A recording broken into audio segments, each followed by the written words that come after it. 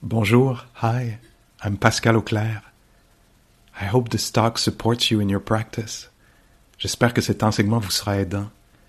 If you'd like to support my teaching, you can use the donate button underneath my picture on Dharma Seed. Vous pouvez me soutenir en cliquant sur le bouton sous ma photo. Your support is greatly appreciated. Merci.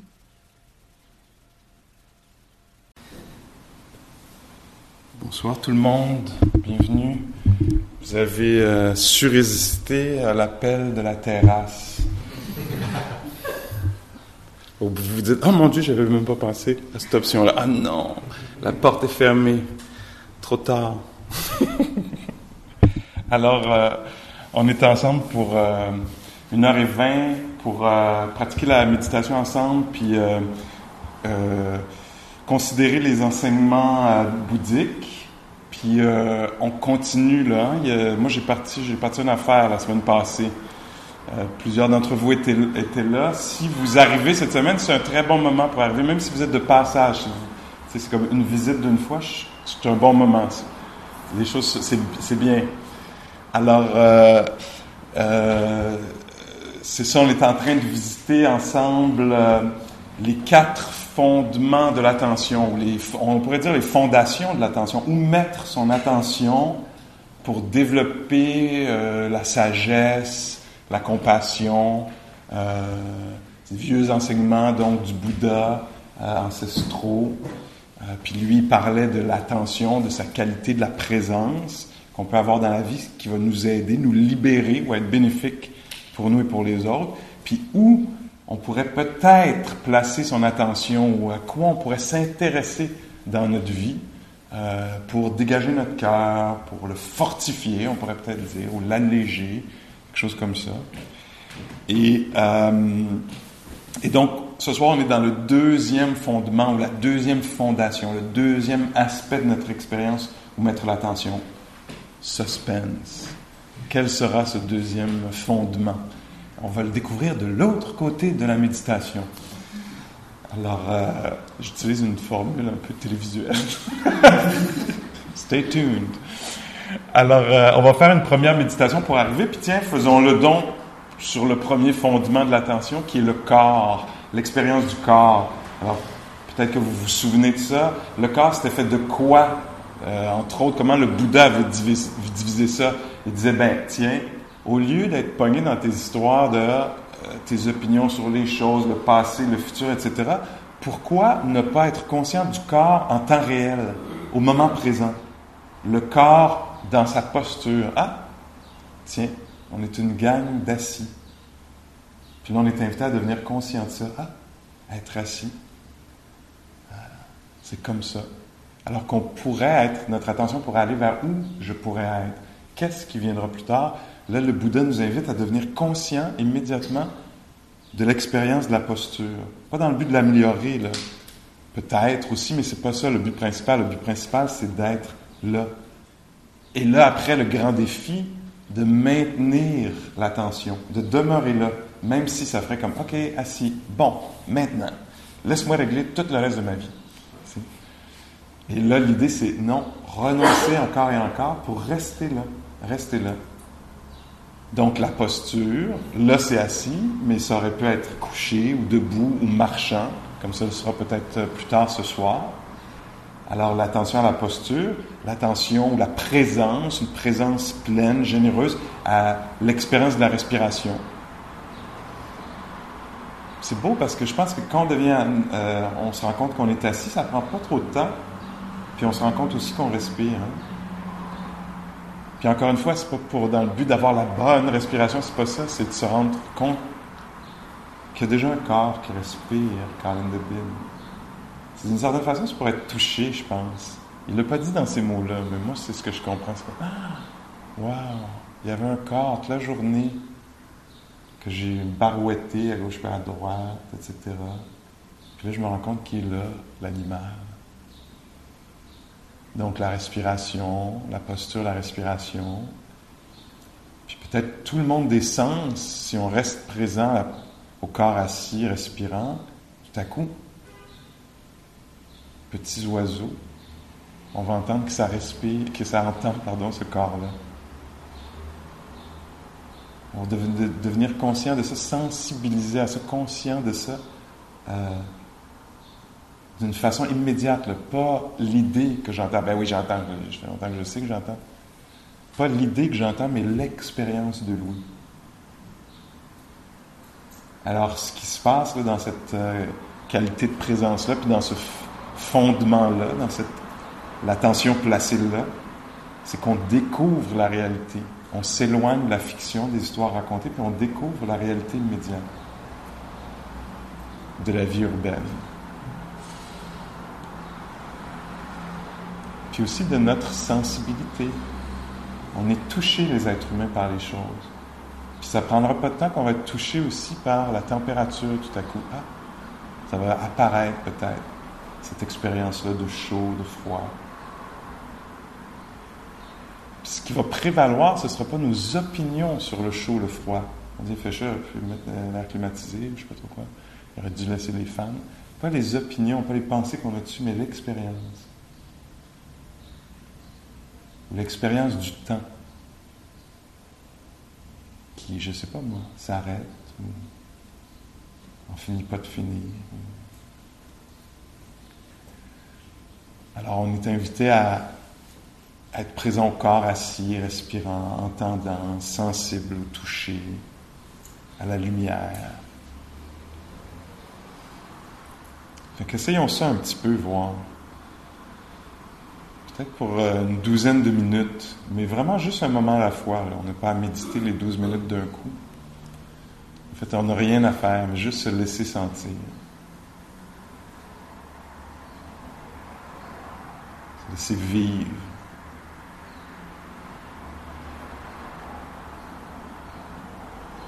L'expérience du corps assis, respirant, entendant.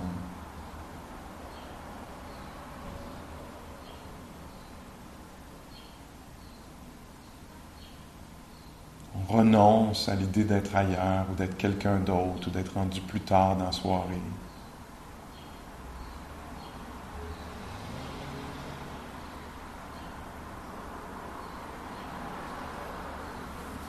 On abandonne peut-être encore et encore les façons qu'on a d'être occupé, préoccupé, sous occupation.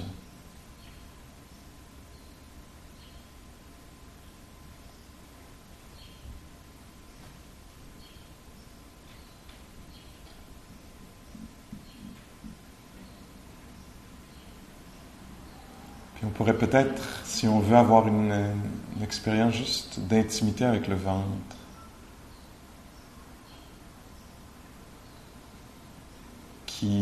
qu'on s'en occupe ou pas, bouge légèrement toujours.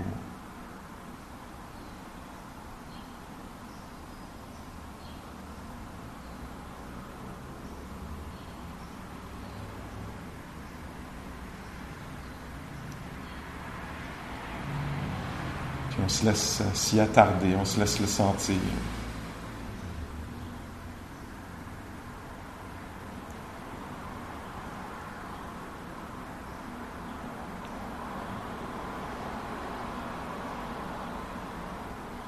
On sympathise avec le corps vivant, le ventre vivant. C'est une rencontre amicale.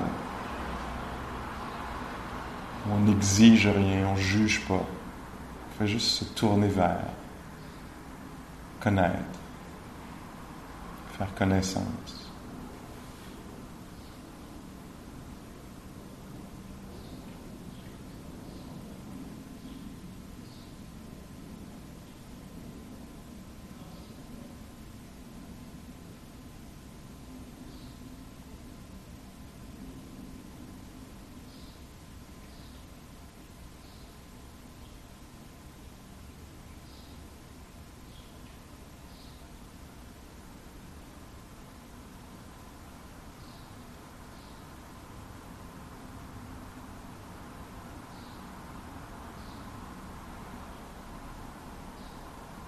Si notre attention toute la journée a été agitée, il y a des chances que ça a été le cas. Là, on risque de tomber un peu endormi ou d'avoir une petite vague d'ennui. Parce que notre attention n'est pas raffinée encore. Mais on l'invite encore et encore à rester là, dans le ventre, ou dans l'ouïe, dans la danse, dans la symphonie des sons, des silences, des vibrations.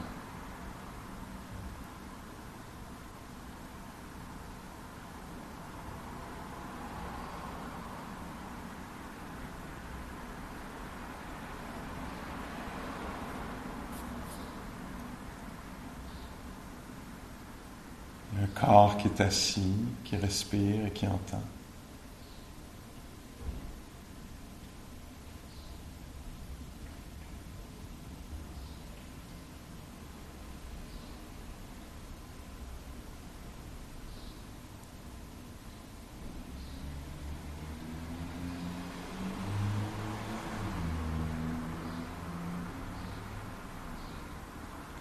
Notre attention n'est pas perdue dans les pensées ou prise par les pensées, mais elle est incarnée. C'est une présence incarnée dans le corps.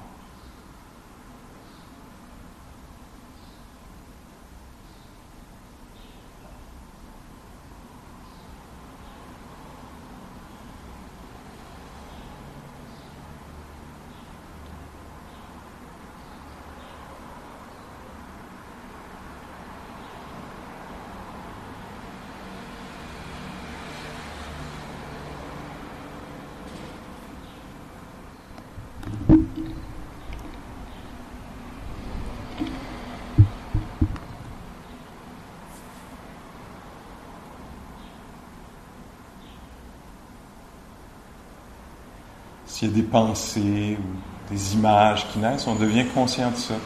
On ne se laisse pas emporter le moins possible par les commentaires, descriptions, images. On peut devenir conscient de ça, que ça raconte des choses, qu'il y a des images qui passent. Mais la valeur est donnée au vécu, là, au senti, à la respiration, à l'air qui entre dans les poumons. Cette sorte d'impression-là. L'expérience des mains qui touchent quelque chose, les cuisses, l'une l'autre. Cette expérience de picotement ou de chaleur.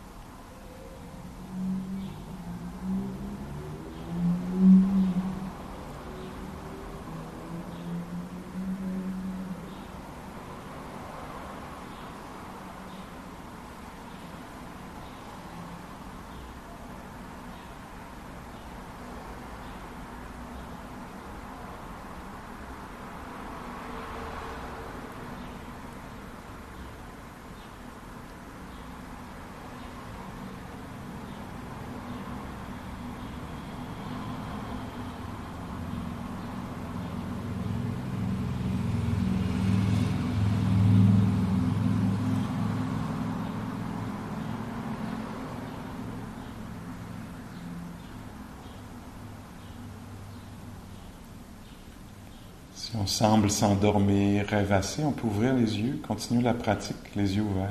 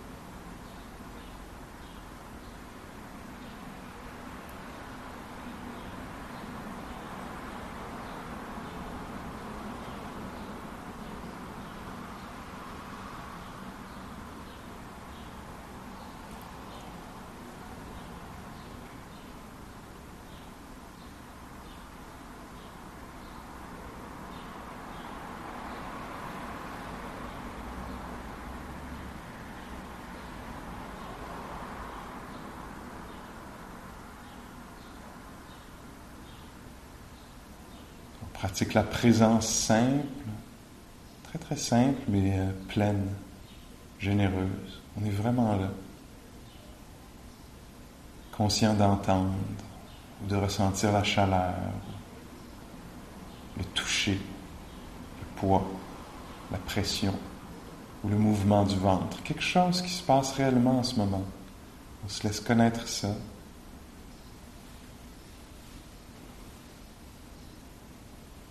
Calmement, mais avec éveil. C'est une pratique d'éveil. On est éveillé à ce qui se passe en ce moment.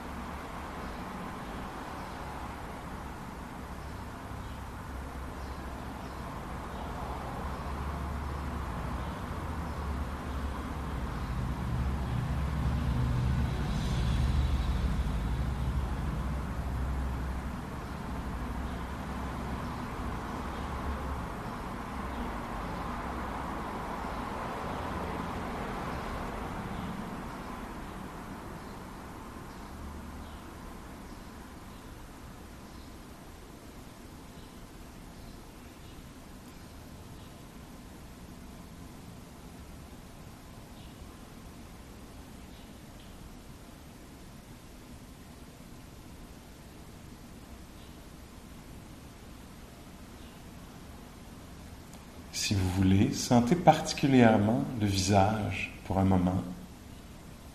Picotement, chaleur, tension, mouvement des yeux.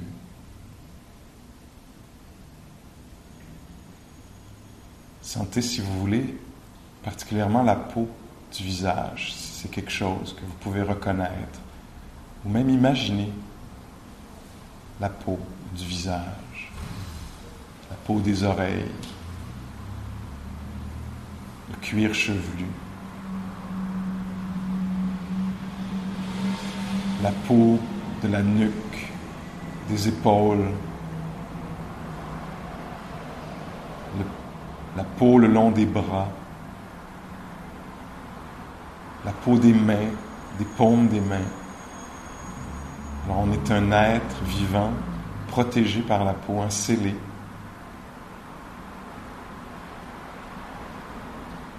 La peau de la poitrine, du ventre.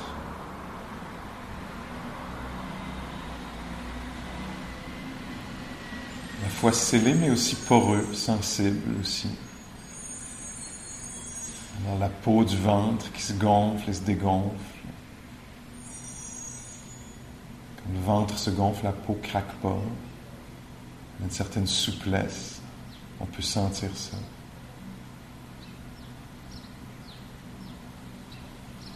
Le corps protégé par la peau du dos, des fesses, des jambes, des genoux, des mollets, chevilles, la peau des pieds, la plante des pieds, le sac de peau, vivant, vibrant, sensible. Puis à l'intérieur du corps, les os. Vous pouvez peut-être sentir le contact des os, des jambes ou des pieds avec le sol ou la chaise, le coussin. À l'intérieur de la peau, de l'ossature, des os. Les os des jambes, des pieds, du bassin, la colonne vertébrale. Une structure, des épaules omoplates, des bras. On peut peut-être sentir la dureté, les angles, l'expérience des os, ou les os imaginés, les os maintenant du cou, de la nuque, du crâne, de la mâchoire, assis au milieu d'un paquet d'os. Et de peau. Puis au milieu de tout ça, de la chair, de la matière, un cerveau, de la chair dans les joues, les lèvres.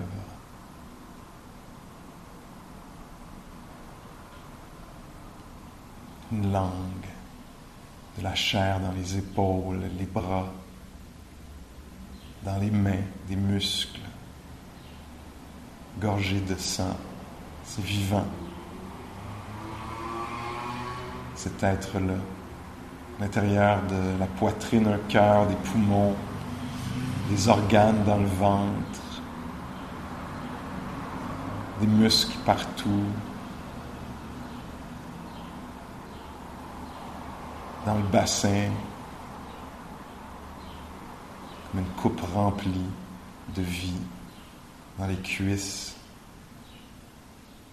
du sang circule dans les muscles, tout ce qui est entre les os et la peau, de la chair, dans les mollets, les pieds.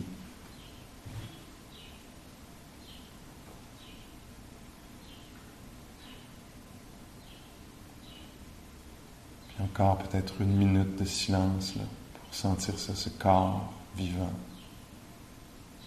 cet amas d'os, de chair, de peau.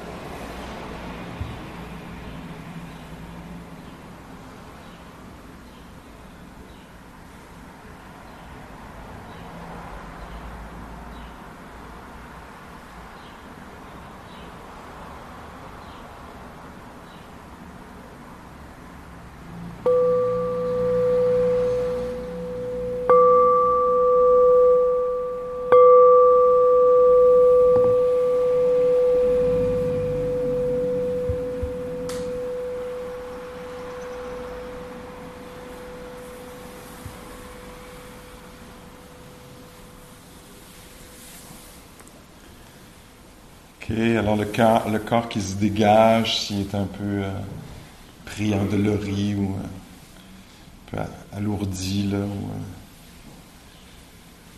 les yeux qui s'ouvrent, ah, tiens, un nouveau sens. Si les yeux étaient fermés, on peut devenir conscient de ça. C'est donc bien capoté de voir. Hein? On peut prendre ça pour acquis, là, puis manquer ça. Parce que c'est comme une évidence, tu sais. Pourtant, c'est quelque chose d'éphémère. Hein? On voit, puis à un moment donné, on ne verra plus. Ça pourrait que ça matche avec le moment de la mort, mais ça se pourrait que ce soit à différents moments que ça se passe, là, la perte de la vue. Ça peut qu'elle soit graduelle aussi. Alors, on est des êtres vivants, voyants, sensibles à la lumière, aux couleurs, à la profondeur. C'est tellement une différente façon d'être sensible, non, que le toucher, par exemple, qu'on sent aussi en ce moment, le toucher des mains sur la peau. C'est tellement un autre langage, hein? Une autre façon d'aborder le monde. Alors, dans la pratique, on devient conscient de ça. Wow! C'est donc bien capoté. Des mains qui touchent, c'est tellement une autre sorte d'information que des yeux qui voient. Ou des oreilles qui entendent. Alors, le premier fondement de l'attention, c'est ça. C'est là où... c'est beau, je trouve, c'est touchant. Pendant qu'on pratiquait, à un moment donné, il y avait des pensées qui me venaient. C'était comme « Oh, trop cute! Des êtres humains qui arrêtent de penser, qui sentent, qui redeviennent un peu des animaux, tu sais, sensibles, tu sais. Des êtres humains qui arrêtent de réparer des affaires. Tu sais. Ouais, là, je vais appeler tel patron, je vais finir de régler ça, cette affaire-là. Tu sais, qui ne sont pas dans régler des affaires, dans ce problème à solutionner. C'est comme, c'est ça qui se passe, là. Tout ce paradigme-là, là, cette réalité-là, là, cette, entre parenthèses, réalité dans laquelle on vit, qu'il y a quelque chose d'autre à faire, il y a quelque chose à régler, il y a des affaires, il faut avancer, tu sais. Tout à coup, on laisse tomber cette conception, cette perception-là du monde. Puis tout à coup, c'est un monde vivant qui est révélé. Peut-être que c'est une pratique, hein, parce que peut-être qu'on est assis là, oui, mais là, il ne faut pas que j'oublie, à soir, puis quand je vais enfin être calmé, puis que je vais enfin être capable de méditer, tu sais. Puis on continue à avoir cet angle-là, là, d'un projet d'amélioration de quelque chose, de soi ou de la situation. Mais avec la pratique, ce qu'on apprend à faire, puis c'est des secondes ici et là, ou peut-être quelques minutes, vous avez peut-être eu cette expérience-là, et tout à coup, c'est plus ça. C'est un autre monde. On est né dans un autre monde. Pas dans un monde où il y a quelque chose à arranger, mais un monde où il y a quelque chose à sentir. Où il y a une rencontre possible. Alors, on arrête d'objectiviser les choses, le futur, puis on rencontre. On rentre dans une connaissance sensible des choses. Là. C'est autre chose que notre connaissance conceptuelle, prévoyante des choses. On est dans le senti. Là. C'est ça la pratique. Alors, c'est bien, je mets des mots là-dessus. C'est pas facile de mettre des mots là-dessus parce qu'on est dans le préconceptuel. C'est un autre langage. C'est un langage. Mais bon, on peut quand même mettre des mots là-dessus, essayer de pointer vers la chose, qui va être plus vécue là, tantôt. Mais ça, vous l'avez eu, cette expérience-là. Là. Même s'il y a eu des commentaires, de la description, que vous êtes parti en rêvasserie somnolente, etc., il y a eu des moments où tout à coup, c'était juste de l'ouïe, conscient d'être ouisant, auditif, senti. Puis aussi, dans la dernière contemplation là, du corps, comme on l'avait fait la semaine dernière, ceux qui étaient là, ou celles qui étaient là, du corps, une autre version, là, plutôt que du corps objectivé ou objectivisé, encore une fois, fait objet, est-ce qu'il est désirable ou pas, plutôt comme, wow, il y a toute une autre façon de faire l'expérience du corps, qui est quelque chose, un truc vivant, juste de la peau, des os, de la chair. Puis, est-ce que c'est vraiment moi? Ça dépersonnalise un peu. Pas dans le but de devenir froid puis clinique, là. C'est dans le but d'arrêter de comme, ah, mon Dieu, qu'est-ce que j'ai à capoter cette affaire-là puis à m'approprier ça? C'est des os. C'est un peu du domaine public, on pourrait dire. C'est touché de dire ça, là, mais c'est comme, ben oui, des os. Tu sais, tout à coup, là, tu sais, l'esprit qui compare tout le temps, est-ce que je me pratique mieux que l'autre, est-ce que, tu sais, il y en a qui ont pratique, qui étaient là la semaine passée, moi j'arrive cette semaine, tu sais, puis toujours en train de comparer. Je m'endors, les autres sont tout éveillés, tout calmes, concentrés, moi je suis énervé, tu sais. Là, on sort de la comparaison de soi pour arriver dans, on est tous des os. On est, tu sais, ce serait dur d'être assis là, puis quand on fait les os, tu sais, ah mon Dieu, je suis sûr qu'il y en a qui ont des plus beaux os que moi, ou de la chair, tu sais, de la cervelle, du cerveau, des organes. Oh, je veux cet organe-là. Peut-être. Faut pas sous-estimer l'esprit humain, il est capable de tomber là-dedans aussi. Alors ça, c'est une façon aussi de défaire notre façon habituelle de considérer le corps. C'est une des façons, il y en a d'autres. Là. La semaine passée, on avait fait la méditation sur les éléments. Hein? Voir, comme percevoir, plutôt imaginer ou sentir le corps comme « Ah, c'est de la terre! Aïe, aïe! » Tu sais, là, je prends tout ça personnel, puis en fait, c'est de la terre qui repose sur de la terre. C'est donc bien touchant, tu sais, que je fasse un gros tas de ça, que je fasse une grosse affaire de ça, puis c'est de la terre, c'est de l'air. C'est de l'air, c'est de l'espace, c'est une expérience, les mains, par exemple. Pour moi, souvent, c'est une expérience d'espace, les mains. Un espace de chaleur, un espace de picotement. Tu sais, où c'est de l'eau, ça gonfle, ça dégonfle. Tu sais, c'est souple, la peau. C'est, quand elle est hydratée, elle ne craque pas. Tu sais. C'est une expérience hydraulique. C'est une expérience de chaleur. Tu es assis là, tu deviens, ah mon Dieu, c'est des jeux de chaleur, c'est de la météorologie. Puis je suis là, je capote sur cette affaire-là qui est tout à fait naturelle. De la terre, avec un peu de chaleur, avec de l'air, avec de l'eau, puis ça donne cette affaire-là qui fait ça, là, aujourd'hui. Alors ça, c'est toute une différente façon d'aborder, de pratiquer la méditation, puis d'aborder ce qu'on appelle le premier fondement de l'attention, qui est l'expérience du corps. Ça nous sort de notre tête pour arriver dans le corps, puis le Bouddha dit ça va développer une vision plus claire de la réalité. Au lieu d'être obsédé avec moi, puis moi, ce que je vais être, tout à coup, c'est comme, ben, c'est un paquet d'os, là. Ça va, c'est des organes qui sont vivants, puis qui vont faillir, absolument naturel. C'est arrivé, je ne sais pas combien de milliards et de milliards de fois sur cette planète-là, qu'il y a eu des os qui se sont regroupés avec de la peau, et des organes pour créer un être vivant. Tu sais.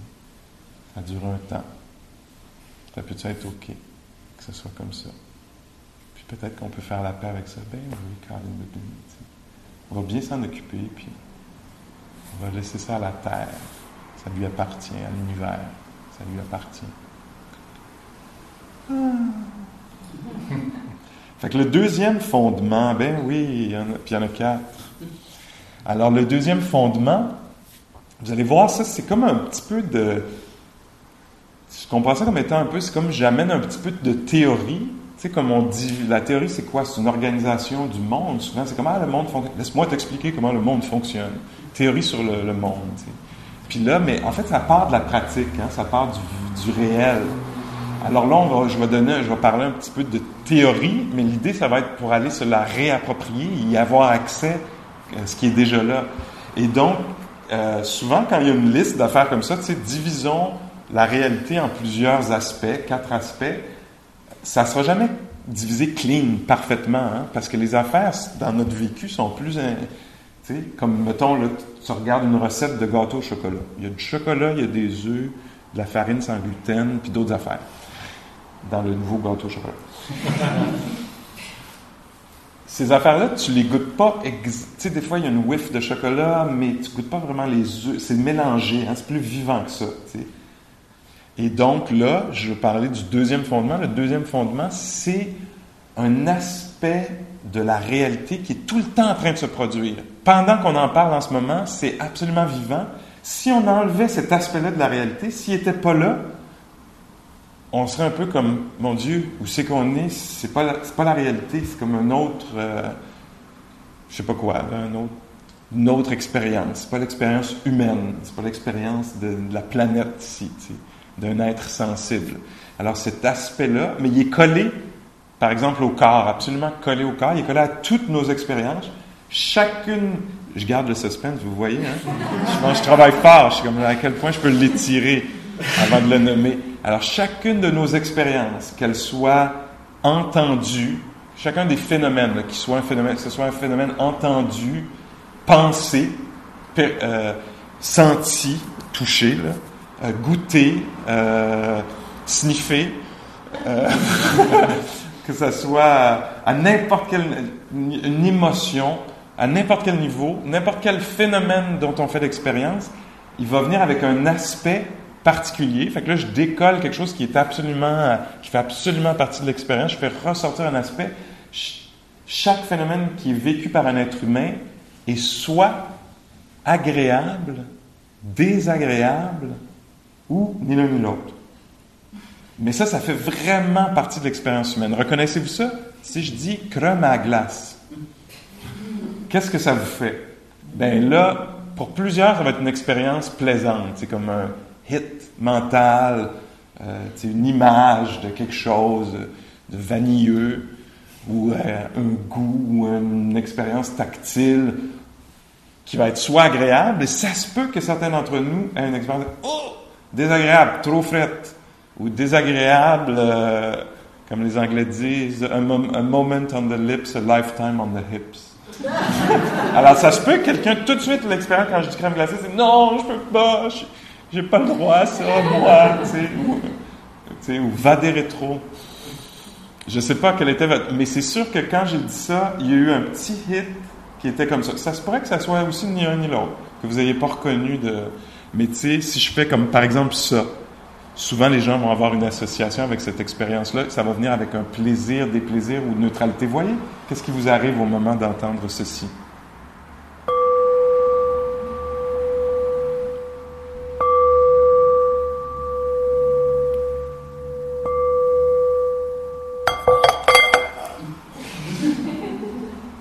Reconnaissez-vous? Est-ce que ça devient comme presque palpable, l'expérience de plaisir, de déplaisir ou de neutralité, souvent qui est difficile à reconnaître? Là. Moi, j'ai choisi au moment de l'achat, il y avait plusieurs affaires. Il y avait le prix, bien entendu, mais il y avait aussi la notion de plaisir. Je me disais, je risque d'être pogné avec ça pendant 25 ans. J'aimerais être bien accompagné sur le chemin du Dharma. Puis, de toutes celles que j'ai essayées, c'était celle qui, pour moi, avait le plus beau son. Il y avait une expérience de plaisir avec ça. Je me suis dit, tiens, je vais nous offrir ça. Ça va être ça que, je vais amener ça pour nous. Mais ça se peut que pour vous, il y a une association qui vienne, puis qu'en entendant ça, je ne sais pas quoi, et que ça soit désagréable à cause de peut-être l'association. Et donc, est-ce que vous reconnaissez ça dans votre expérience, le plaisir, le plaisir? Ça, le Bouddha lui a donné son propre fondement. Il aurait pu dire, dans toute expérience sentie, en faisant le toucher, ça vient avec. En faisant c'est un aspect de l'ouïe, c'est un aspect de la pensée, des émotions. Mais il a dit, non, il m'a donné son propre coin. 4 fondements. Je vais lui donner son propre champ parce que c'est tellement central à la souffrance, à la misère, au stress de l'être humain, que ça mérite son propre champ d'exploration. Là. Donc, il disait, OK, quand tu t'assois, sois conscient que la posture, sens la température, l'expérience du corps qui respire. Puis là, à un moment donné, quand tu vas te calmer les nerfs, quand ton attention va se stabiliser, rester là au lieu de toujours partir en commentaire, en préférence, en explication, en analyse, en passé, en futur. Quand tu vas rester là, ça va se mettre à ressortir, ça, à un moment donné. Que le corps, par exemple, peut-être les premières secondes de la méditation, inspiration, expiration, je sais pas, ça peut être plaisant. Puis qu'à un moment donné, tu es comme, OK, sonne là ta belle cloche, là, parce que ça commence à être lourd ou pesant ou perçant ou dur. Hein? Puis donc, ce ne sera pas juste la dureté le problème, parce que ça pourrait bien être juste dur. Le problème, c'est que quand c'est dur, ça devient déplaisant des fois, tu sais.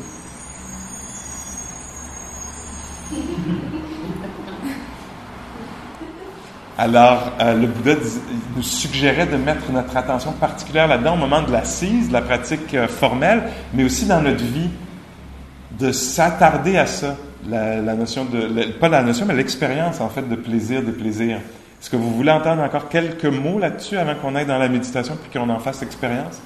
Alors, il y a tellement d'affaires, on pourrait faire une année de recherche juste autour de ça. Il y a tellement de choses qui ont été dites, même il y a 2600 ans, sur l'expérience du plaisir, déplaisir. Je vais en dire quelques-unes, puis ça va être douloureux pour moi, ça va être déplaisant pour moi, parce que je ne pourrais pas tout vous dire là-dessus, mais je vais essayer de lancer quelques pistes d'exploration. L'enseignement du Bouddha, c'est qu'il disait, quand la réaction standard pour un être humain, quand il y a une expérience qui est plaisante, c'est quoi? Des fois, c'est de l'apprécier, mais très souvent, ce qui arrive, puis là, moi, c'est un peu comme des instructions que je vous donne, ou des pistes. Hein. L'idée, ce serait d'aller explorer ça cette semaine, puis que ça développe de la joie, que vous dites « Ah mon Dieu, c'est vrai, je suis en train de le voir, c'est exactement ce qui se passe. » Alors, le Bouddha disait souvent, l'être humain qui n'est pas sage encore, sa réaction, sa façon d'entrer en relation avec le plaisir, c'est de s'accrocher. Precious. I want, I need, mine, don't touch. Tu sais? Et donc, on peut facilement se stresser quand il y a une expérience qui est plaisante. Alors, ça se peut qu'il y ait un mélange des deux. Vous voyez, oh mon Dieu, j'apprécie, mais en même temps, je vois que tout à coup, je suis comme, oh mon Dieu, ça me prend la recette. Oh mon Dieu, il ne faut pas que cette personne-là parte. Oh mon Dieu, il faut que mon boss continue à me voir de même. Mon Dieu, il faut que je sais pas quoi, mon collègue, mon employé, je sais pas quoi, là, continue à être comme ça, tu sais. Il faut qu'il continue à l'avoir, tu sais. Ou quelque chose de même, tu sais. Alors, il disait, la réaction qui n'est pas sage, qui nous crée beaucoup de troubles dans la vie, c'est qu'on va se braquer, fermer, accrocher, devenir apeuré. « Oh mon Dieu, c'est bon, je n'aurais plus y avoir droit encore, tu sais. » Tu vois ça quand tu as une rencontre avec des amis, puis là, le genre, mettons, c'est autour d'un repas, le repas pas fini. « Oh, faut qu'on leur fasse encore, Il peut y avoir un plaisir là-dedans, puis on peut le reconnaître, mais il y a peut-être quelque chose là, qui est comme incapacité de laisser passer quelque chose qui est beau. Alors ça, pour un être humain, là, c'est ça qu'on décrit comme étant la sagesse, c'est la capacité de voir naître le plaisir, de le sentir, puis d'être assez stable, sage, solide, je ne sais pas comment on pourrait appeler ça, flexible, deep, pour pouvoir laisser naître quelque chose qui est beau, le laisser vivre, puis reconnaître sa nature éphémère.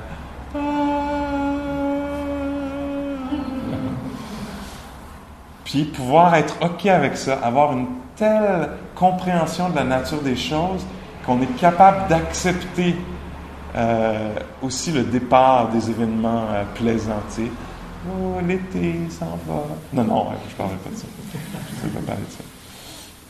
Mais donc, ça, c'est une des réactions standards. L'autre réaction standard dont le Bouddha parlait, c'était avec le déplaisir, évidemment.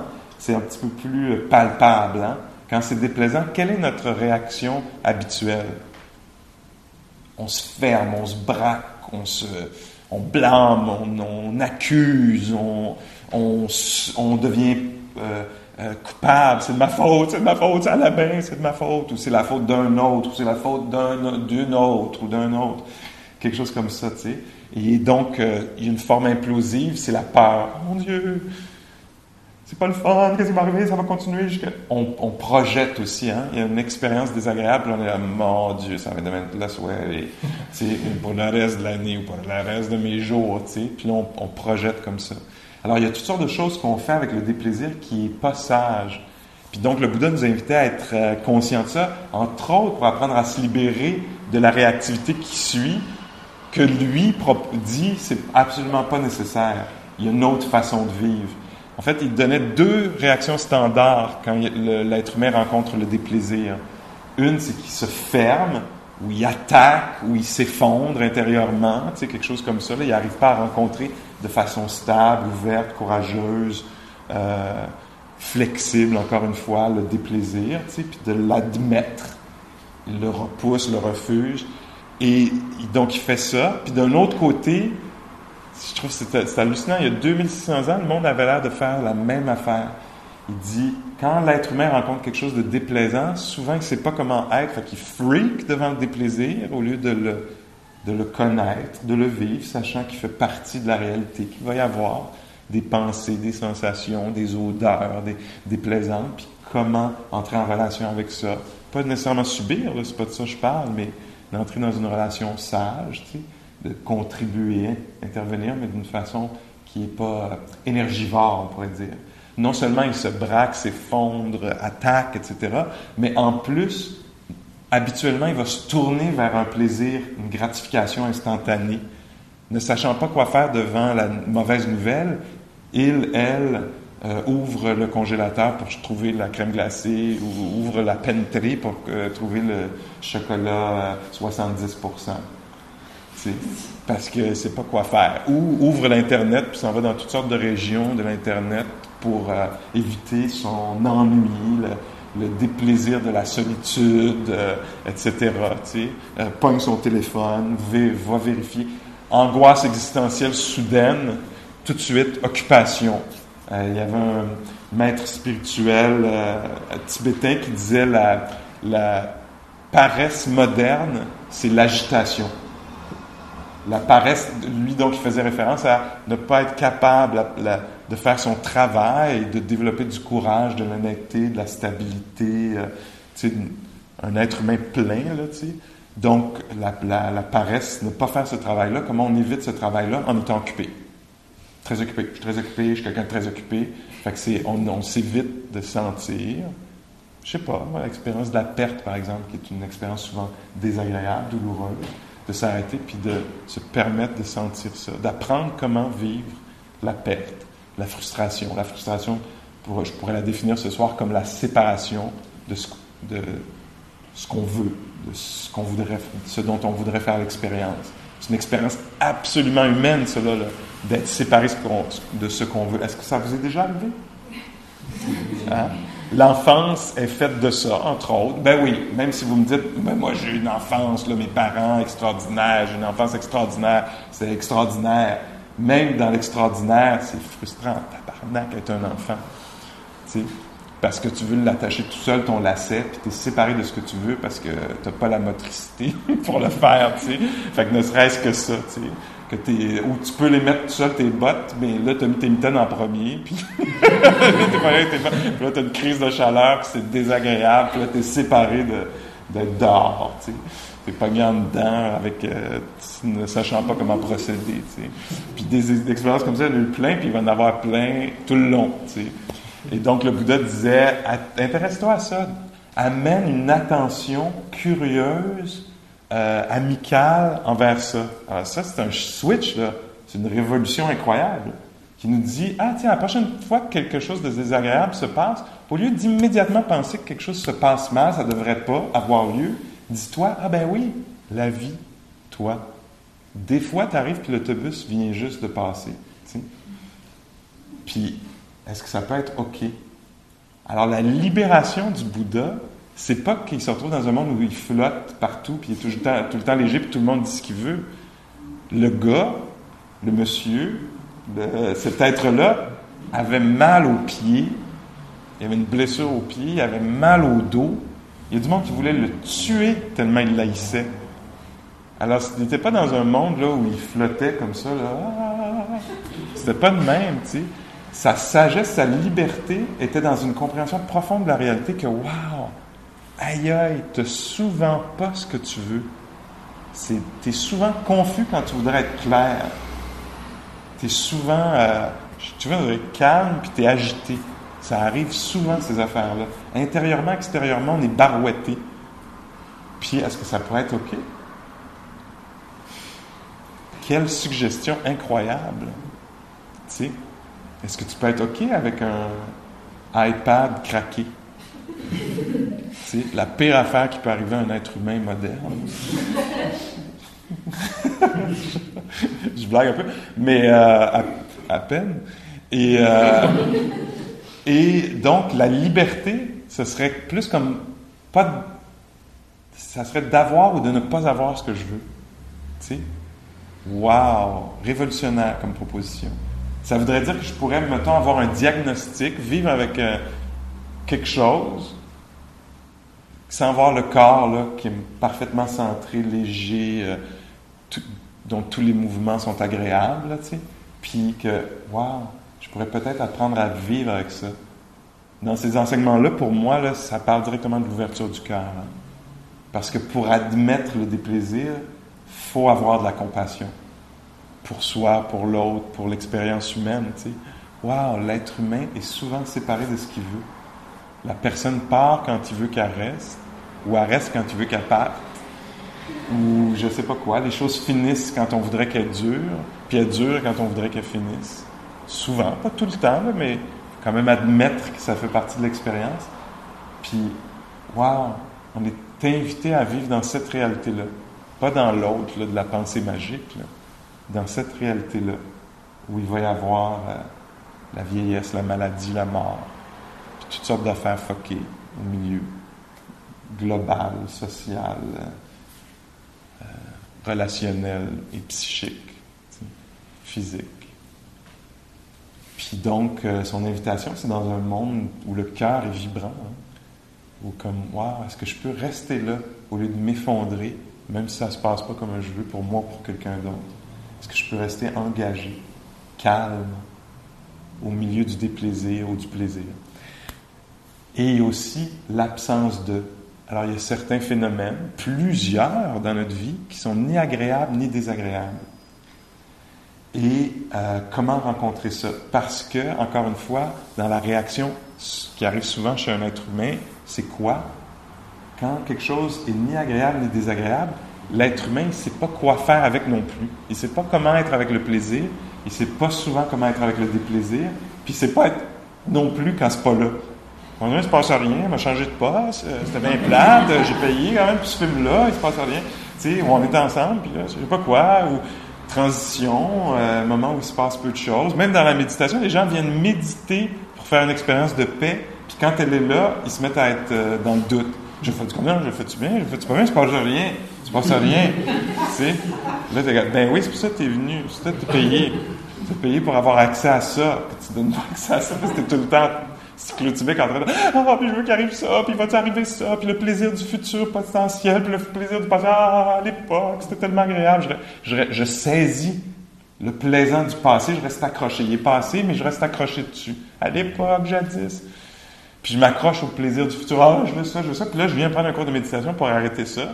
Ou m'arrêter de saisir le désagréable. Il se passe une affaire désagréable. Quelqu'un a dit quelque chose de désagréable. Puis 10 ans plus tard, Je m'en souviens encore. Tu vas encore payer. Tu n'as pas fini de payer pour ces 2 secondes-là. Ou tu as dit non à ma question, ou tu aurais dû dire oui. Et on reste... Reconnaissez-vous ça? Chez vous? Ou chez quelqu'un d'autre, au moins? Ah oui, je connais quelqu'un d'autre qui est le même. Et là, on vient ici pour relâcher ça, les prises, les saisies, c'est un phénomène psychologique, sur les plaisirs du passé ou potentiels du futur, les déplaisirs du passé ou potentiels du futur. Ah, non, je vais finir tout seul avec personne qui m'aime, etc. Et donc, on apprend à relâcher ça, puis arriver ici. Puis ici, souvent, ah mon Dieu, le mur est beige. Tu sais, il n'est pas une couleur hyper agréable ou désagréable. C'est une couleur peut-être plutôt neutre. Je ne sais pas comment vous recevez la couleur. Ou le plancher. Tu sais, t'es pas comme « Waouh, le plancher, je capote! » Ça m'en prend un. Tu sais, il passe. Tu sais, il est pas... Là, c'est pas... je présente le plaisir des plaisirs comme étant général. Là. Chacun va avoir une réaction différente aux choses selon l'histoire. Tu sais. Je sais pas si ça te rappelle quelque chose de désagréable. Ça se peut que tu n'aimes pas trop le plancher, là, mais en général, disons, ou notre respiration. On met l'attention sur notre respiration. Ça se pourrait que pour vous, ça soit désagréable, un peu claustrophobisant. Tu sais, respiration, j'aime pas trop, ou ça se pourrait que quelqu'un adore la respiration, mais en général, c'est assez neutre comme objet. Gonflement, dégonflement du ventre, air qui rentre et qui sort. Et là, souvent, tout à coup, on va être dans l'ennui, le doute, mais je fais-tu bien, je fais-tu pas bien, c'est pas pour moi, j'aurais dû continuer le yoga, tu sais, pourquoi je fais ça, tu sais. Reconnaissez-vous ça? Dans la neutralité, l'être humain souvent devient agité, confus. Il ne peut pas reconnaître la valeur de ce qui se passe. Tu sais. Donc, on vient ici, puis on s'entraîne ici à faire tout ça. On s'entraîne à être OK avec le déplaisir, voir, ça peut-tu être connu? Le désagrément dans la jambe, là, peut-être que vous avez ça, là, à ce point-ci du cours, là, ça fait déjà plusieurs minutes. Tu sais. S'il y a quelque chose de désagréable pour vous qui se passe, donc la pratique, ce serait de voir est-ce que ça peut être OK? S'il y a quelque chose d'agréable pour vous qui se passe, est-ce que ça peut être admis, être connu sans que... Si c'est neutre, est-ce que ça aussi, ça peut être connu? Puis on va l'essayer avec la respiration, par exemple. Est-ce que je peux me sensibiliser à quelque chose qui n'est pas nécessairement hyper agréable ou désagréable, puis avoir une certaine... une sorte de fidélité, être là pour quelque chose qui est... Tu sais, puis être libéré de cette façon-là. La libération du Bouddha, ça pourrait être juste ça. La capacité d'être avec le déplaisir, le plaisir, puis la neutralité. Là, c'est très frustrant pour moi, parce qu'il y a tellement d'autres affaires hallucinantes à propos de ça, mais je me ramasse. Je me guide. On l'essaye-tu un petit peu? Vous pourriez décider d'être debout ou couché, ou assis, toujours dans l'assise, pour cette prochaine pratique-là. Puis on va aller visiter ça un peu. C'est un range, là, je le présente comme 3, mais tu sais, il y a des choses qui sont extrêmement agréables, il y a des choses qui sont plutôt agréables, il y a des choses qui sont neutres, il y a des choses qui sont un peu vaguement désagréables, pas tant que ça. Il y a des affaires qui sont extrêmement désagréables. Hein. Et donc, on va aller visiter ça un peu. Alors, trouvez une posture. Et là, ça se peut que juste la température pour vous soit agréable. Parfaite température. Ça se peut qu'elle soit désagréable. Ça fait bien trop chaud ici.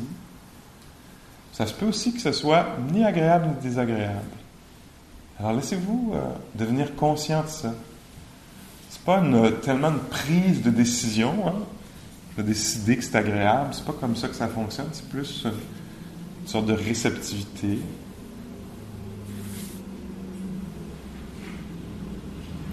Alors, la température elle-même, mais l'expérience du corps, là, dans la posture que vous êtes, peut-être que c'est agréable d'être assis là, couché là ou debout là.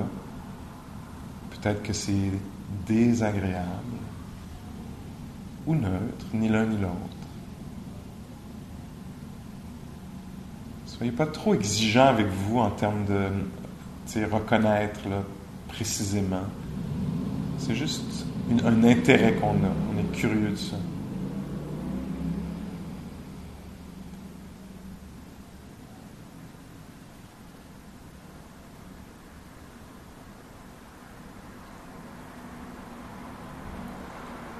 Il y a une femme à l'époque du Bouddha, Dhammadina, qui était très très respectée pour sa sagesse. Puis elle disait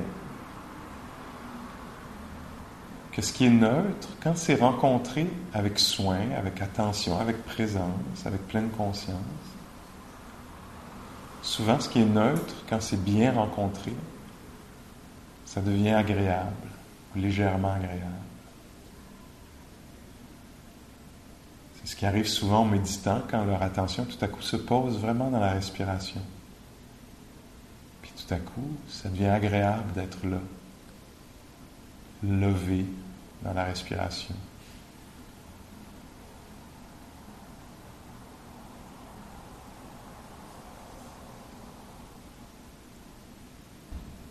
Ou un son, un petit son neutre, pourrait devenir agréable à entendre. Juste une voiture qui démarre.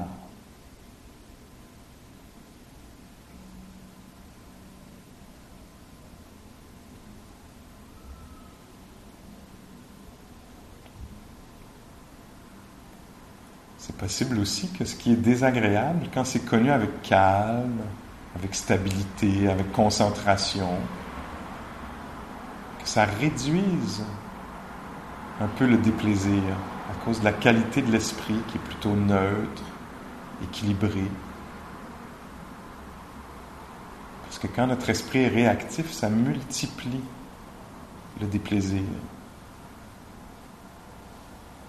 Non seulement il y a le déplaisir d'un son strident, mais l'aversion, la haine,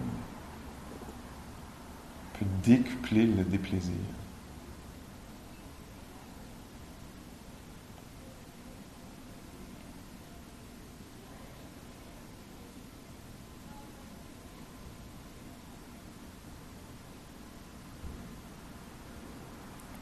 Laissez-vous vivre les phénomènes du toucher des mains, par exemple. Puis découvrir l'aspect neutre ou plaisant ou déplaisant de ceci.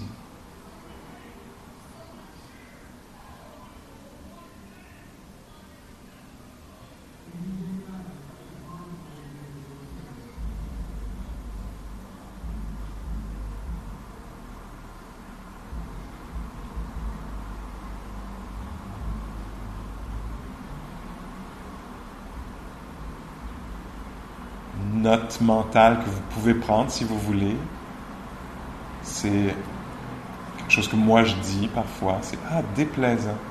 Alors je le nomme déplaisant pour mieux le sentir. « déplaisant dans le pied ». C'est comme ça déplaisant. Pour m'inviter à le sentir de façon calme et curieuse. Plutôt que de rejeter, de m'inquiéter, d'en vouloir.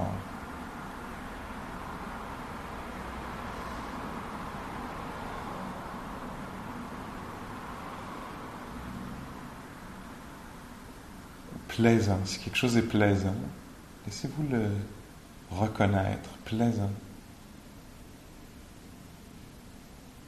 Souvent, avec pleine conscience, quand notre attention est calme et pleine, ça va améliorer le plaisir. Si on évite la peur de perdre, par exemple, ou l'idée de posséder, et qu'on se donne accès complètement au plaisir.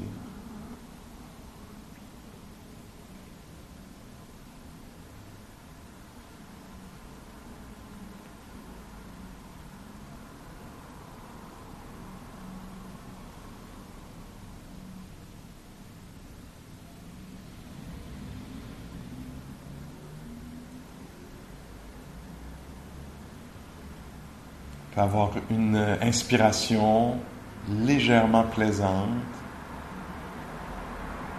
suivie d'un son déplaisant, suivie d'une pensée neutre.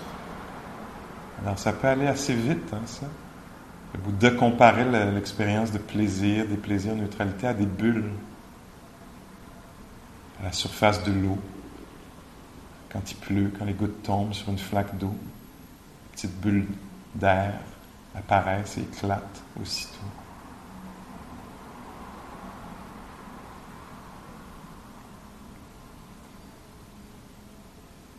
s'intéresser au côté éphémère du plaisir, du déplaisir, aux fluctuations là-dedans.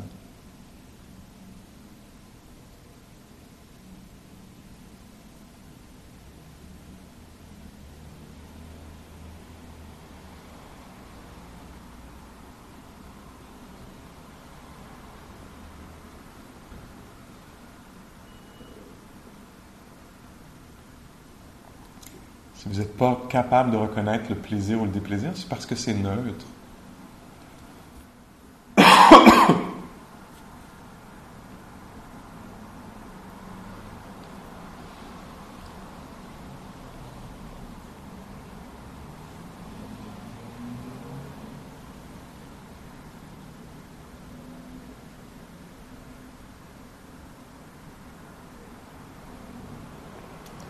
Nos états d'esprit ont souvent une tonalité aussi plaisante ou déplaisante. La peur, souvent déplaisante, mais parfois, on aime ça avoir un peu peur. On paye parfois pour ça, d'une façon ou d'une autre. On va voir un film où on va avoir un peu de peur.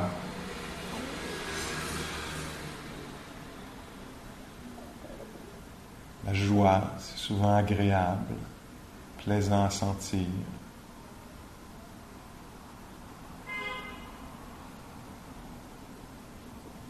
C'est possible que la bienveillance aussi, si notre esprit est amical, notre cœur, notre attitude amicale, c'est possible que ça ait une tonalité agréable.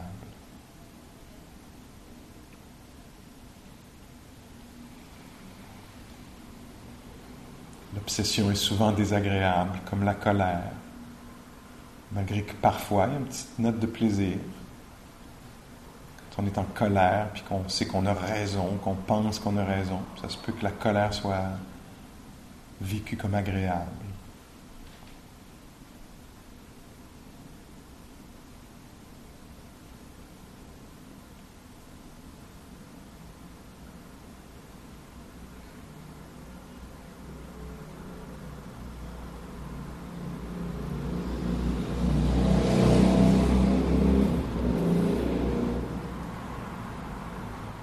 Dans la méditation, on ne veut pas réfléchir à ça autant qu'en faire l'expérience directement. Alors, découvrez votre état mental en ce moment. Calme ou agité, bienveillant ou dur.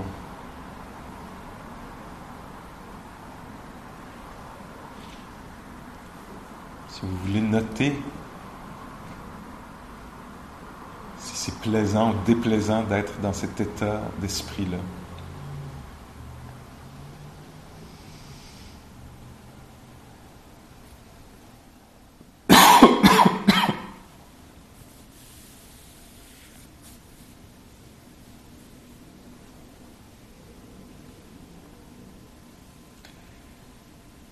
Si vous voulez, laissez votre attention se poser sur un phénomène, l'ouïe, la respiration, ou les mains, ou le calme intérieur. Juste un seul phénomène.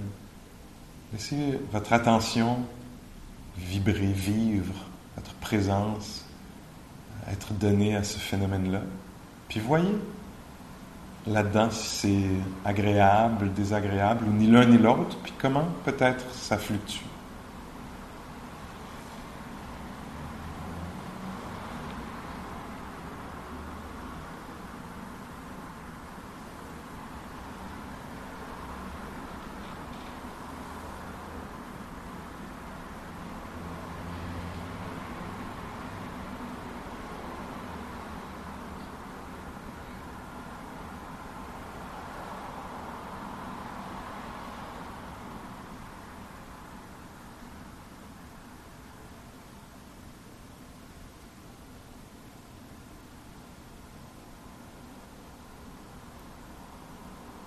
Si c'est trop complexe ou confondant pour vous, laissez complètement tomber ça. Si c'est désagréable de faire cet exercice-là, cette exploration-là, puis laissez-vous juste, laissez votre attention se reposer dans le ventre,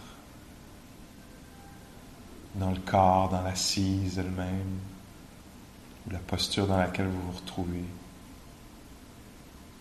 Laissez-vous simplement être éveillé à ça, à l'expérience immédiate.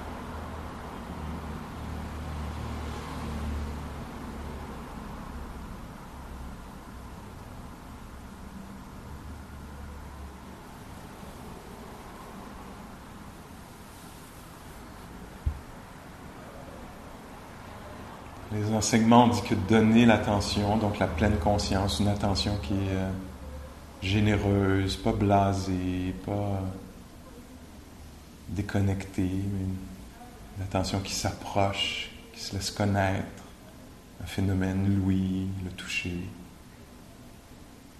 va naturellement amener vers la joie, naturellement devenir agréable. Donc, ce qu'on pratique ici, c'est un chemin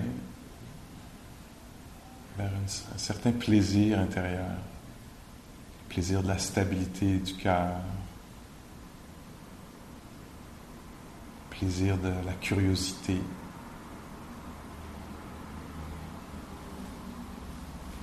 le plaisir de la présence pleine qui n'est pas éparpillée, déconnectée.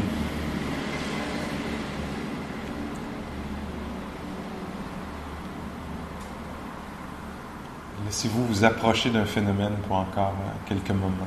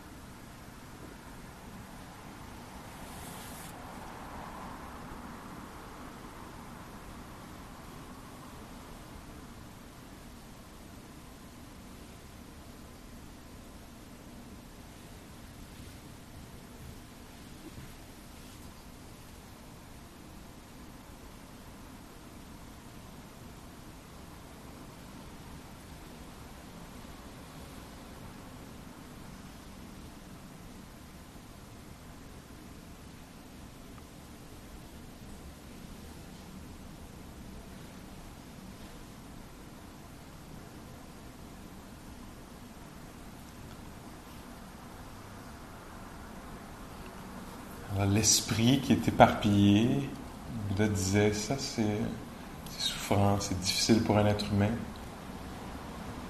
Puis l'esprit qui est ramassé, qui est unifié, qui reste, qui demeure,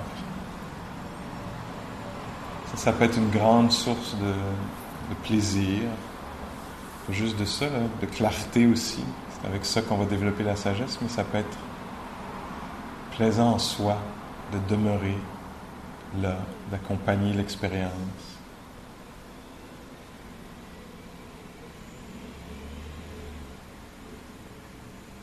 Vous voyez si c'est le cas pour vous ou non en ce moment. Aucun jugement, là, juste factuel.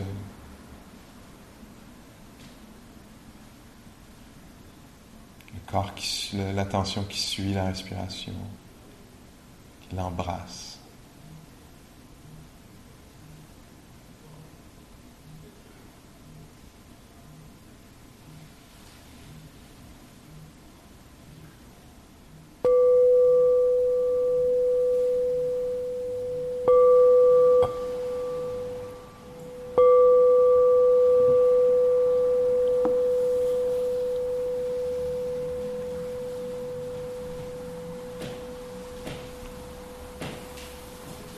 Alors, si c'était douloureux d'être dans le corps, là, dans la posture, peut-être qu'en bougeant, vous pouvez reconnaître comment le déplaisir part. Damadina, elle disait ça, elle disait le plaisir, quand ça finit, c'est déplaisant. Puis le déplaisant, quand ça finit, c'est plaisant. Elle nous invitait à rester attentifs. On pourrait facilement dire, c'est évident. Mais là, c'est des instructions. Moi, je l'entends comme des instructions. Peux-tu être là, tu sais? Donc là, mettons, là, c'était dur d'être là. Ça perçait, la cloche sonne. Mon Dieu. Ça se peut que je sois pas conscient tout à coup que, Puis là, l'invitation, c'est toujours la même, en fait. C'est de rester présent. Puis de voir comme, le déplaisir est parti. Ou si j'étais bien, la cloche sonne, je suis comme, j'ouvre mes yeux, ça redevient, je sais pas, un peu ordinaire, flat. Je dis, tiens, c'était plaisant d'être comme ça. Puis là, d'un coup. Alors, un petit gros enseignement là-dedans que j'ajoute, qui peut être intéressant, c'est que le Bouddha parlait de deux sortes de plaisir, déplaisir, puis de deux sortes de neutralité. Alors, il divisait ça en 6. Il disait, il y a une sorte de plaisir qui est du domaine des sens, comme quelque chose qui goûte bon, tu sais. Il disait ça, c'est très instable, hein, parce que si la personne a mis un petit peu trop de sel, ça goûte plus bon. Tu sais, puis un coup que tu l'as avalé, ça disparaît. Tu sais. Alors, puis là, je prends le goût, mais ça pourrait être n'importe quoi. Là, tu sais. Ah, c'est calme. Ici, c'est calme entre deux lumières. Tu sais. Quand la lumière est rouge, c'est calme. Là, d'un coup, c'est dépendant. Hein, ça dépend de la lumière rouge. Fait que le plaisir des sens, c'est très, très dépendant. Hein.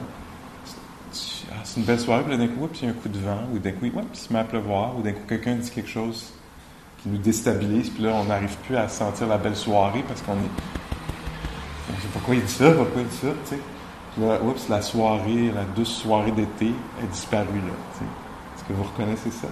Alors, il disait, il y a une sorte de plaisir qui est mondain, il appelait ça comme ça. Puis une sorte de plaisir qui est ultra ou supramondain, au-dessus, au-delà, qu'on pourrait dire spirituel, tiens. Puis ça, c'est aussi ce qu'on cultive dans la pratique de la méditation, c'est une présence qui va devenir une présence qui est pleine, qui gorge, là, qui infuse les phénomènes, là, qui se donne, tu sais, qui est pas genre un peu extérieur, superficiel, mais qui sent la respiration, qui sent les mains, qui sent le calme, qui sent je sais pas moi, la peine. Puis cette chose-là est tellement pleine qu'on dit, c'est comme s'il y avait que le bol, par exemple, était rempli d'eau. Il n'y a rien d'autre qui peut entrer. Quand notre attention est vraiment donnée pleinement à quelque chose, le Bouddha disait, s'il n'y a pas cette attention-là, Mara peut rentrer, les émotions difficiles peuvent rentrer. Alors quand notre attention est un peu éparpillée, c'est comme si la porte était ouverte au doute, au désir d'autre chose, tout ça. Puis, donc on peut être assis ici, puis si notre attention est un peu vacillante, on pourrait dire, bon, ça finit à quelle heure, qu'est-ce que je vais faire après, qui je suis, ça me donne quoi d'être ici, tu sais. Puis là, toutes sortes d'affaires difficiles peuvent être vécues. Puis si on se donne, on apprend, c'est une pratique, à se donner complètement aux mains qui touchent, par exemple, tout à coup, ça devient plein. Puis là, il peut y avoir l'expérience du contentement. La porte se ferme sur les émotions difficiles et déplaisantes. Puis là, tout à coup, ce qu'on vit, c'est une expérience de plein, contentement, comme s'il y avait assez de réalité. Même le trafic urbain, vous avez peut-être eu cette expérience-là ce soir, tout à coup, ça devient... C'est donc bien plein de réalité. C'est une expérience qui peut prendre la forme du contentement, une joie intérieure. Le Bouddha disait, de la même façon que la pluie tombe dans un ruisseau, tombe dans une rivière, tombe dans le fleuve Saint-Laurent, puis se retrouve dans le Pacifique. Juste pour voir si vous suivez. De la même façon, l'esprit qui se donne à une chose, tu sais, quand on donne une attention pleine au chat, à l'autre, à l'expérience du corps debout, attendant le métro, au corps assis dans le métro qui vibre, à la chaleur du métro. Quand on se donne, sans jugement, sans juger, sans vouloir, tu sais, plus on se donne, plus ça devient plein, on va se donner un accès à la joie. Cette joie-là, elle est produite de l'intérieur. C'est quoi la grande nouvelle? C'est qu'elle ne dépend pas de l'extérieur. Alors, la joie de la concentration, la joie du calme, la joie de la curiosité, de l'enthousiasme, wow, de la réalité, laisse-moi sentir ça. Oh, ne pas se comprendre, c'est donc bien hallucinant. Cette personne-là, puis moi, on se comprend pas. Wow, c'est chargé, wow. C'est une autre façon de vivre, hein, que de dire « Ah non, j'ai ça quand on se comprend pas. On devrait toujours se comprendre, ou c'est de la faute de l'autre, ou c'est de ma faute. » Ah, pas se comprendre, c'est délicat, ça vaut la peine qu'on s'attarde, qu'on sente ça. Wow, inconfort. Laisse-moi le sentir complètement. Quand on découvre qu'on peut en fait sentir l'inconfort, ça devient, tu sais, tout à coup, on a le courage, la confiance, la capacité de sentir l'inconfort. On est libre au milieu de l'inconfort. Je peux être inconfortable. J'ai découvert que je pouvais l'être. Avant, je pensais que non, qu'il fallait pas, etc.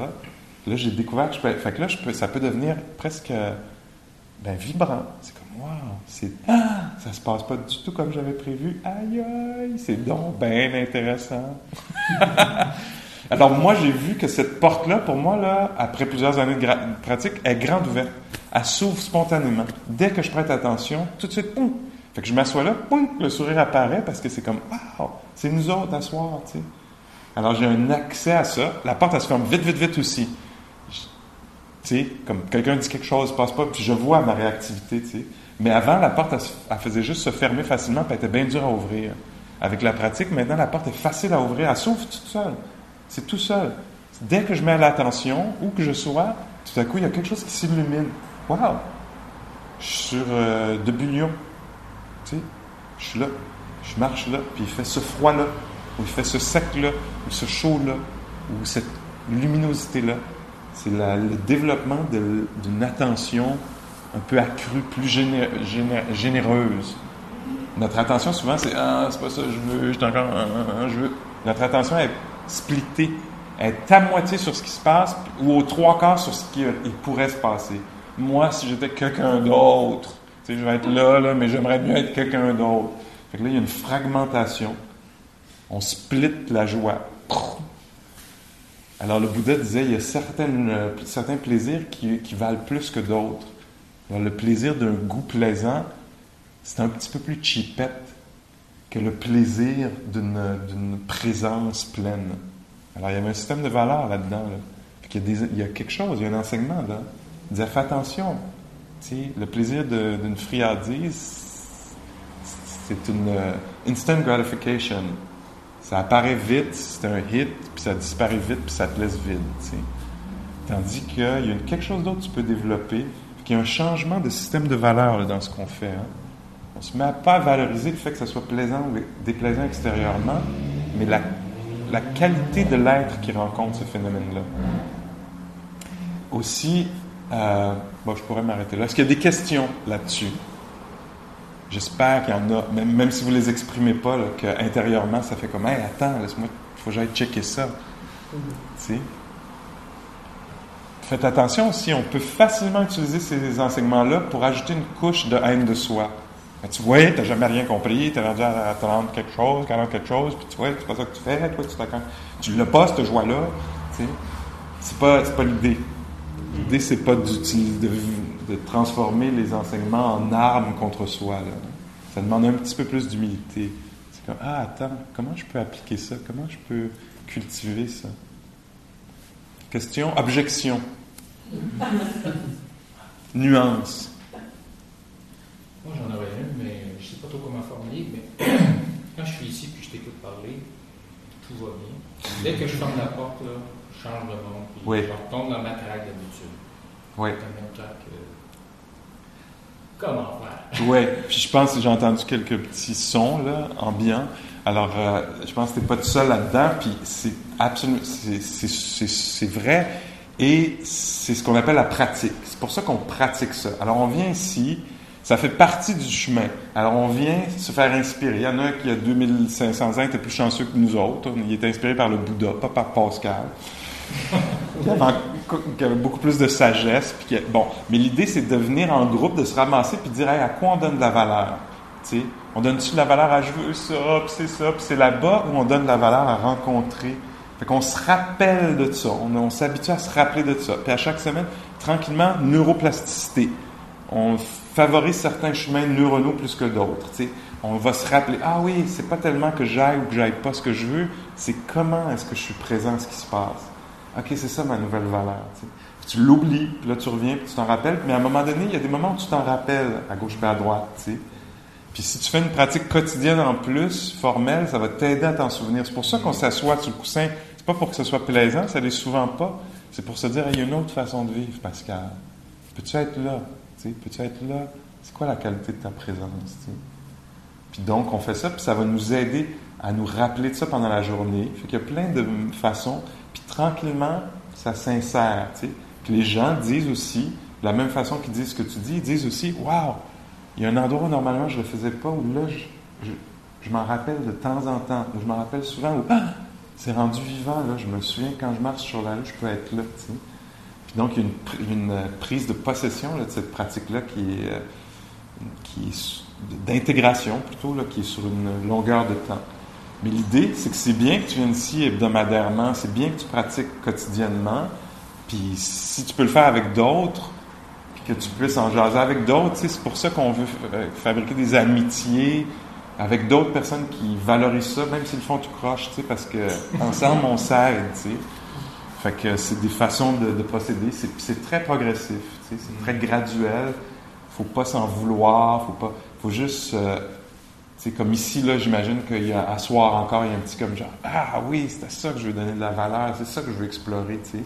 Peut-être tu vas t'en rappeler tantôt en débarrant ta porte de char ou en descendant dans le métro que tu pourrais être là, tu sais. Tu peux te mettre des petits post-it ici et là, tu sais, aussi. Puis, tu sais, dans la porte, tu sais, es-tu présent? Ou à côté des bottes, tu sais, es-tu là pendant que tu mets tes bottes, tu sais. Donc, la pratique, pour moi, c'est une pratique formelle, comme de s'asseoir à quelque part ou de se coucher, si c'est ça la posture, mais de savoir que c'est ça qu'on fait à ce moment-là, pas d'autre chose, tu sais. Puis après ça, l'autre partie, pour moi, c'est toutes les activités faites tout seul, de plus en plus de reconnaître une opportunité de pratique, tu sais. Fait que tantôt, quand tu vas mettre tes souliers, quand tu vas descendre les escaliers, puis tu vas t'inviter. Puis plus tu vas t'inviter, la cause d'un moment de présence, la cause principale d'un moment de présence, c'est un moment de présence précédent. Fait que quand on est présent à quelque chose, on n'est pas juste présent à ce moment-là, là. On est en train de s'entraîner à être présent plus tard. T'sais.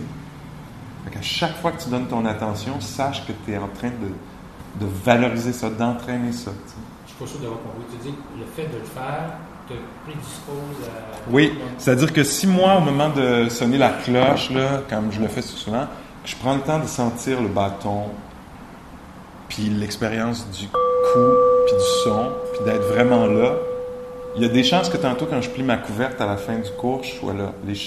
Les chances que je sois là quand je vais plier mes couvertes sont élevées parce que j'étais là au moment où j'ai sonné la cloche. Que je ne l'ai pas fait de façon automatique, habituelle.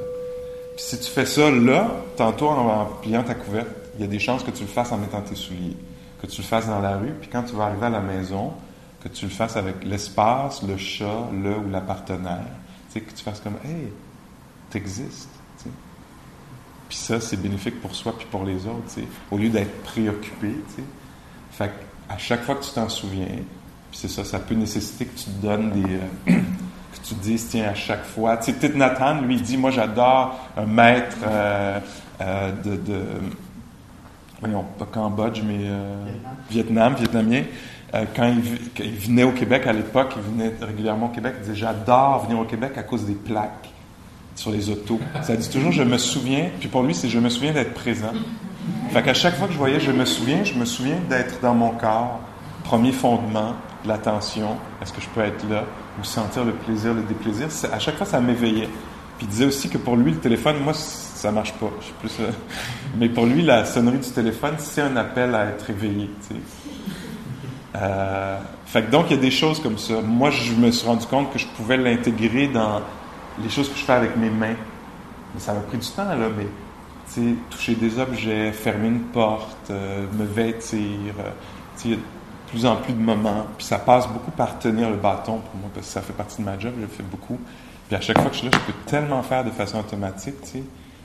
Puis ça risque de sonner bien quand même, là. Je prends un risque, là.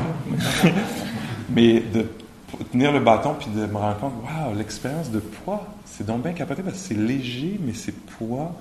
Je veux dire, je ne veux pas avoir de la réflexion là-dessus, je ne veux pas y penser, mais le vivre ou le toucher, c'est donc bien capoté pour un être humain d'avoir accès au toucher, au poids. C'est très dur d'être là pour quelque chose qui cogne aussi légèrement, tu sais. C'est une boing, boing, tu sais, ça apparaît, ça disparaît. Donc, d'être là. Puis ça, c'est la porte qui s'ouvre vers la joie. Fait que d'être au courant de ça, même quand on y a accès, même ici, là, un peu légèrement, là, de prêter attention, puis tout à coup, ça devient un petit peu riche. Je ne sais pas comment le décrire autrement.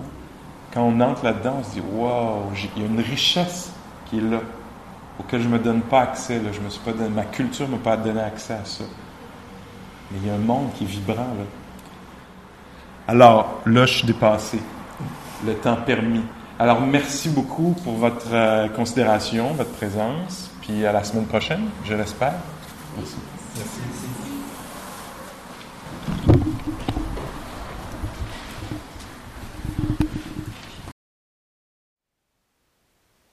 Thank you for listening. To learn how you can support the teachers and Dharma Seed, please visit dharmaseed.org/donate.